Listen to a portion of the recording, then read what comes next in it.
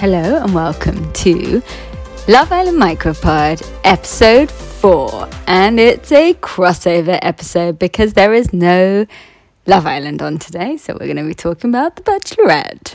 We're comparing The Bachelorette with Love Island, right? That's the crossover. Yeah, we're not going completely rogue. Yeah. We're still talking a little bit about Love Island. Don't worry, don't panic, listeners. For the British people, you'll understand what we're talking about half the time. Yeah, so we just, in my words, suffered through an hour and a half, I think, of The Bachelorette. And we don't even have to watch the full adverts.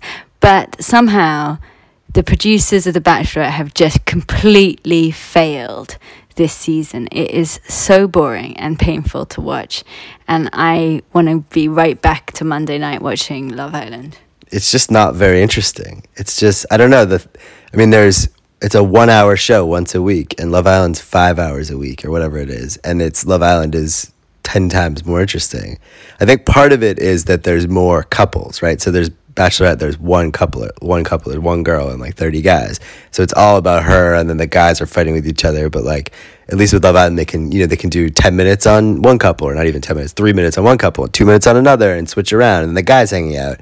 So there's a lot more action. There's a lot more things to do. I know, but what disappoints me is The Bachelorette has had like 27 seasons, or I don't know, decades of doing this. They should be able to get this right. This is a massive money spinner, and still they can't get it right. No, it's because COVID. They can't handle COVID. They haven't figured it out yet. Because The Bachelorette, they would fly around the world. They'd be, in the hiking in Sweden, and then they'd be in Turkey. They'd be in Jamaica. Like every week they'd switch. And so that created a lot of interesting action. Whereas Love Island's just always been in a villa. They're not even allowed to leave, really.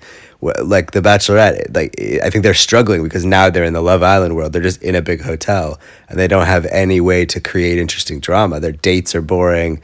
The drama is just like they all live in hotel rooms and like come out. I feel like I could do a better job of creating some drama or content than the producers of The Bachelorette are coming up with right now. This is the third episode, I think, where we've learned that the whole subject of the episode is, are the guys here for the right reasons? What are the right reasons? I don't know. I think it's meant to be that you're in love with The Bachelorette, and that's the only right reason. The other thing is The Bachelorette takes itself very seriously. Love Island doesn't take itself seriously, so The Bachelorette won't have like goofy activities, goofy dates, because they want to this is about love and finding your person, and Love Island is obviously not about that, so they don't care. They're willing to be goofy and be ridiculous. So it's much more entertaining when they're stuck in the same place. So the Bachelorette just kind of feeds itself this lie that everyone who's coming onto it is meant to be absolutely in love with the one female person who's there, and that they couldn't possibly be interested in either increasing their social media presence or becoming the next Bachelorette, even though there's a good chance that when they applied to be on The Bachelorette, they didn't even know who the woman they're meant to be in love with was. No, and I think they get selected often because they have a social media presence, because they're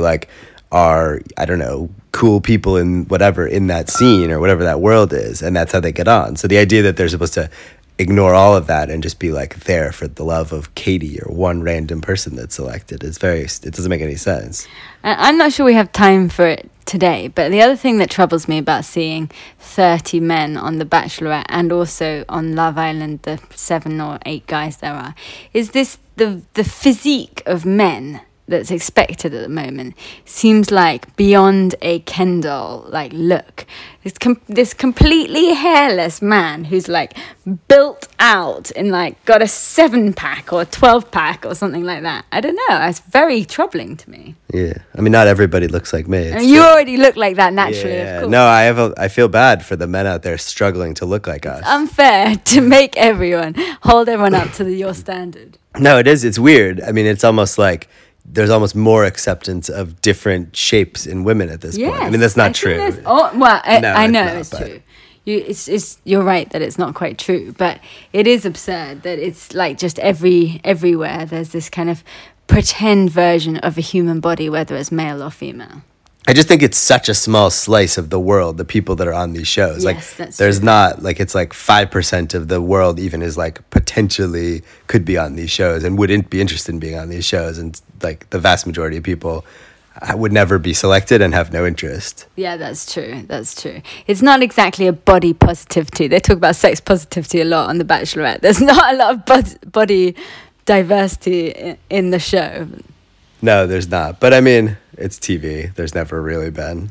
Especially American TV, it's all about one particular look of the world, I think. I think that's true, yeah. Anyway, we're going a bit sideways now. Yeah. So keep listening for more observations about different reality TV shows involving romance. And we'll be back with Love Island next time.